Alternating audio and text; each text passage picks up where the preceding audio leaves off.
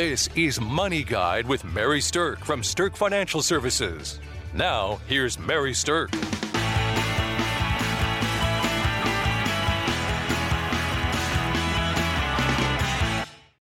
Welcome to Money Guide with Mary Stirk, and today we're going to be talking about how you can make an impact with your charitable giving and how you can actually accomplish a fantastic tax deduction so that you're not only doing well for the world, but you're helping out your own pocketbook as well. All right, so giving isn't necessarily just about the money, right? When we think about giving, it really encompasses a lot of different things. Giving can do much more than just support the causes that you actually care about. It can give something back to you. So not only do you get to feel great about what you're doing and you get to know that you're creating this wonderful impact in the world, but you are actually creating an impact, whether it's by giving of your time, whether it's by giving of your talent, or whether it's by giving of your finances. So what I want to talk about today are some of the ways that you can actually create financial impact with your giving, both while you're alive and once you're gone, because the giving spirit doesn't have to stop when you do. All right. So from a financial standpoint, this could mean tax deductions and write-offs. Beyond the financial, it can mean feeling happier and more fulfilled. So it really is a win-win both ways when you think about incorporating giving as something in your financial strategy, not just your life strategy. There is some research that actually says that giving stimulates the pleasure and the reward centers of your brain and increases your overall satisfaction with life. And I don't know about you, but I'm all for increasing satisfaction with life. That sounds like a pretty good idea for me. All right, so this time of year is when we start getting a lot of questions about giving in my office because our clients are starting to wonder, how can I actually capture a tax deduction? Is this going to make a difference on my taxes? And how does all of that work together? Okay, so let's go ahead and dive into the actual tax aspect of charitable giving first, because I think for a lot of people, that has a huge impact on how much they're willing to give. So let's start there. When you think about a tax deduction, one of the things that has changed in more recent years is the way charitable deductions work on your actual tax return. Now, according to the IRS, charitable tax deductions are only going to reduce your tax bill if you choose to itemize your taxes. So there's two different things you can do on your tax return. You can take the standard deduction, which is a number based on whether you're single or you're married or you're head of a household. Each type of filing has a number that's called a standard deduction. And what that means is you don't have to worry about putting a bunch of numbers in. You don't have to keep track of things. It's just a certain amount that's a standard amount that you can take based on your filing status. And you get it whether you give to charity or not. Okay, so the only way charitable giving impacts your tax return is if you don't take the standard deduction and you do itemize your taxes. Generally, you're going to itemize your taxes when the combined total of that anticipated deduction, including your charitable gifts, adds up to more than the standard deduction. So you take the standard deduction unless you think you got more, and then, well, that's the time to think about itemizing. So what are those numbers, right? That can get kind of confusing for people. So according to the IRS schedules in 2021, the standard deductions for a single filer is $12,550. If you're married filing jointly, it's $25,100. And if you're a head of household, then it's $18,800. So you're going to want to keep track of your charitable contributions throughout the year and consider any other applicable deductions to get you above that standard number. Now, what are those other deductions that you can add to your charitable contribution in order to get above that number? Well, one of them is mortgage interest. One of them is state and local tax. One of them is medical and dental expenses. And then there's your charitable giving. So by and large, if you can get some of those things to be greater than that standard deduction number, then additional charitable giving really can begin to become a big tax strategy for you, as well as this feel-good strategy that we were talking about earlier. So, what is the maximum amount you can claim as a charitable deduction on your taxes? Well, if you make a charitable contribution of cash, notice I said cash, not in kind, but cash, to a qualifying public charity in 2021 under the Consolidated Appropriations Act, you can actually deduct up to 100% of your adjusted gross income. This is a temporary thing. This is not an always thing, but this is a temporary thing. And a lot of it has to do based on what's happened in the last couple of years with COVID and different things like that. Now, it does that for cash given to the charities, but if you're doing a donor advised fund, which we're going to talk about a little bit later in the show, that is not the same thing.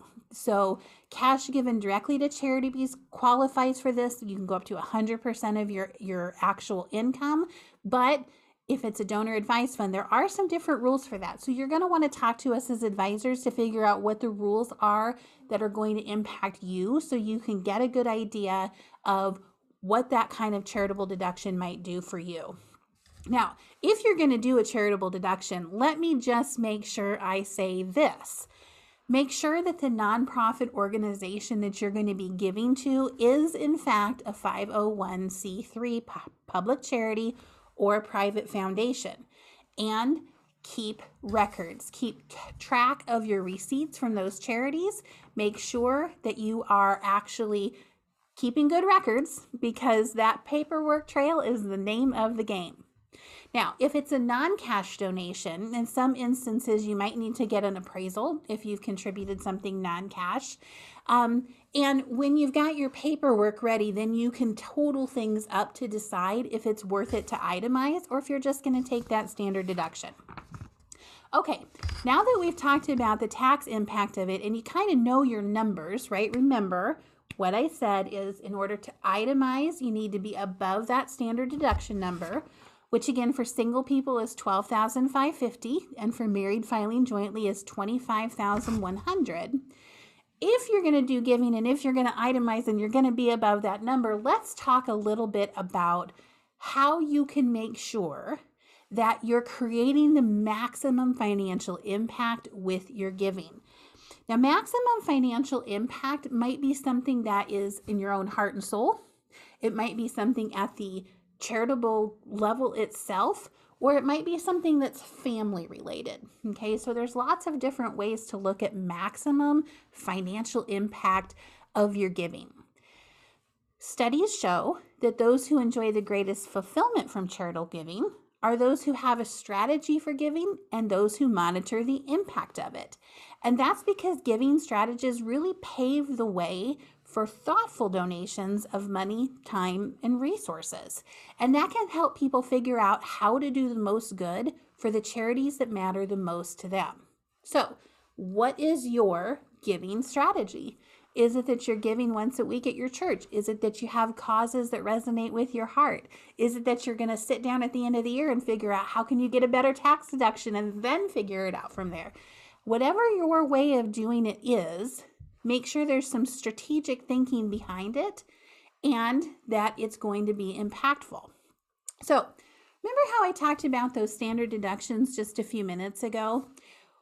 Let's just say that you're right on the bubble, right? Let's just say that you are a married person, that $25,100 number is the standard number, and you're questioning whether or not you want to increase your amounts of charity, right? So if you are in that standard deduction and you increase your amounts of charity, that doesn't help you on your taxes at all if you're taking the standard deduction, because you have to be above it.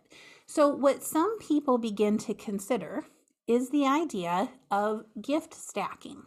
And what that means is that in 1 year, they'll take the standard deduction and not give anything to charity. And then next year, they'll itemize and they'll give 2 years worth of giving in 1 year. And they're really pumping a lot of money into the giving that year in order to be able to itemize it and get the full value on their taxes.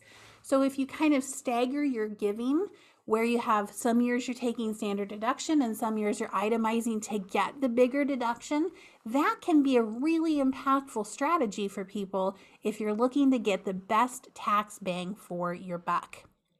Okay, when we come back from our break, we're going to dive in and start talking about ways to give while you're alive and ways to give once you're gone, because there's multiple things that you can do right now and as a legacy that's going to create massive impact with your charitable giving. Congratulations to Mary Stirk and the team at Stirk Financial for earning a spot on 2 Forbes lists, Forbes Best in State Wealth Advisors and Forbes Top Women in Wealth for 5 years running. Welcome back to Money Guide with Mary Stirk, where today we're talking about the maximum possible impact from your philanthropy, from your charitable giving. We've talked about how the standard deduction applies for your taxes, and to get additional bang for your buck from your giving beyond that, you would want to itemize if you're able to get above that standard deduction. We talked about that standard deduction for single people in 2021 being $12,550 and for married filing jointly being $25,100. But now let's talk a little bit about strategic ways to give. I introduced the concept in the first part of the show about gift stacking, meaning heaping your gifts in certain years so that you can itemize and get above that standard deduction. But let's talk a little bit about what that means. Some people don't want to give a large sum of money to a charity all at once.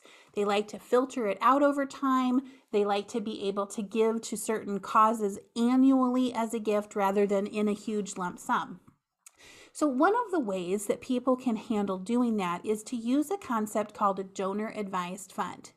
A donor-advised fund is something that we work with many of our clients on. We can help set them up for people. And what a donor-advised fund does is that it allows you to put a large sum of money into this fund and get the tax deduction all in 1 year. And then from that fund, you can filter the money out in as many future years as you want. So it doesn't have to go all at once. So for example, let's say that you're trying to itemize and you're married filing jointly, and you have some gifts that you know you really want to give that are larger gifts, but this is going to be something that's more of a long-term commitment. And perhaps you've had something in your life happen where you have a significant taxable consequence this year. Maybe you got a huge bonus. Maybe you cashed out from a stock plan. Maybe you retired and you had some incentives that came due this year. Maybe you sold a company. There's all kinds of reasons that somebody might have a large taxable event that they're looking to offset with charitable giving. So a donor-advised fund can be used for large sums of money this way. So let's just say, for the sake of argument, you were trying to reduce your tax bill by $100,000. You may be able to contribute $100,000 to a donor-advised fund all in 1 year. That is certainly above those standard deduction numbers and could be fully tax deductible for you. Now, in terms of the numbers in your own situation, of course, we have to talk to your tax preparer and make sure those numbers work for you. But in my example, where somebody's able to do this, the full $100,000 is deductible in the year where you contribute it to the donor-advised fund. Now, once it's in the donor-advised fund, that doesn't mean $100,000 of it has to come out this year. That $100,000 can filter out over as many future years as you want it to. So it might be that you're giving $10,000 a year out of that donor-advised fund for the next 10 years. It might be you're giving $5,000 out of it over the next 20 years. However you want to take the money out of it and filter it to the charities is up to you. It's when it goes in that you can really maximize these deductions and get a huge charitable deduction in the year that you push the money into there. Now, if somebody did that, they may then say, well, then I'm going to take the standard deduction for the next 10 years because I did my charitable giving all in one big heap to get the best bang for my buck, to really maximize that taxable ramification for myself. One of the other things that's super cool about donor-advised funds is that it can be a vehicle for teaching your family wonderful giving values. And here's what I mean by that. When you have a donor-advised fund and there's money inside of it, you become the person, you as the donor become the person who's saying where that money goes to what different charitable organizations it goes to. We have seen families then make it an annual event to sit down and talk about what causes are meaningful to the family. What values do they want to support as a family? Does your adult child, daughter, really have a passion for taking care of animals? Maybe there's a charity that's going to go that way. And does your adult child's son really have a passion for underprivileged children? Maybe he wants to have some go that way. But you can structure wonderful family meetings and discussions around the philanthropy that you can do from the Donor Advice Fund and bring your family and their giving goals and their conversations into it. It can help you teach the next generation how to actively be a good giver and to carry forward the values of giving that you have found to be so important yourself. I think that's such a wonderful, beautiful outcome of something like a donor advised fund. Now, the donor advised fund itself, like I said, can give you that tax deduction while you're alive. But if you pass away and there's still money in it, you could name your family as successor donor advisors in order to be able to say where the money goes once you're gone. So the donor advice fund can cross the bridge for you while you're here and once you're gone.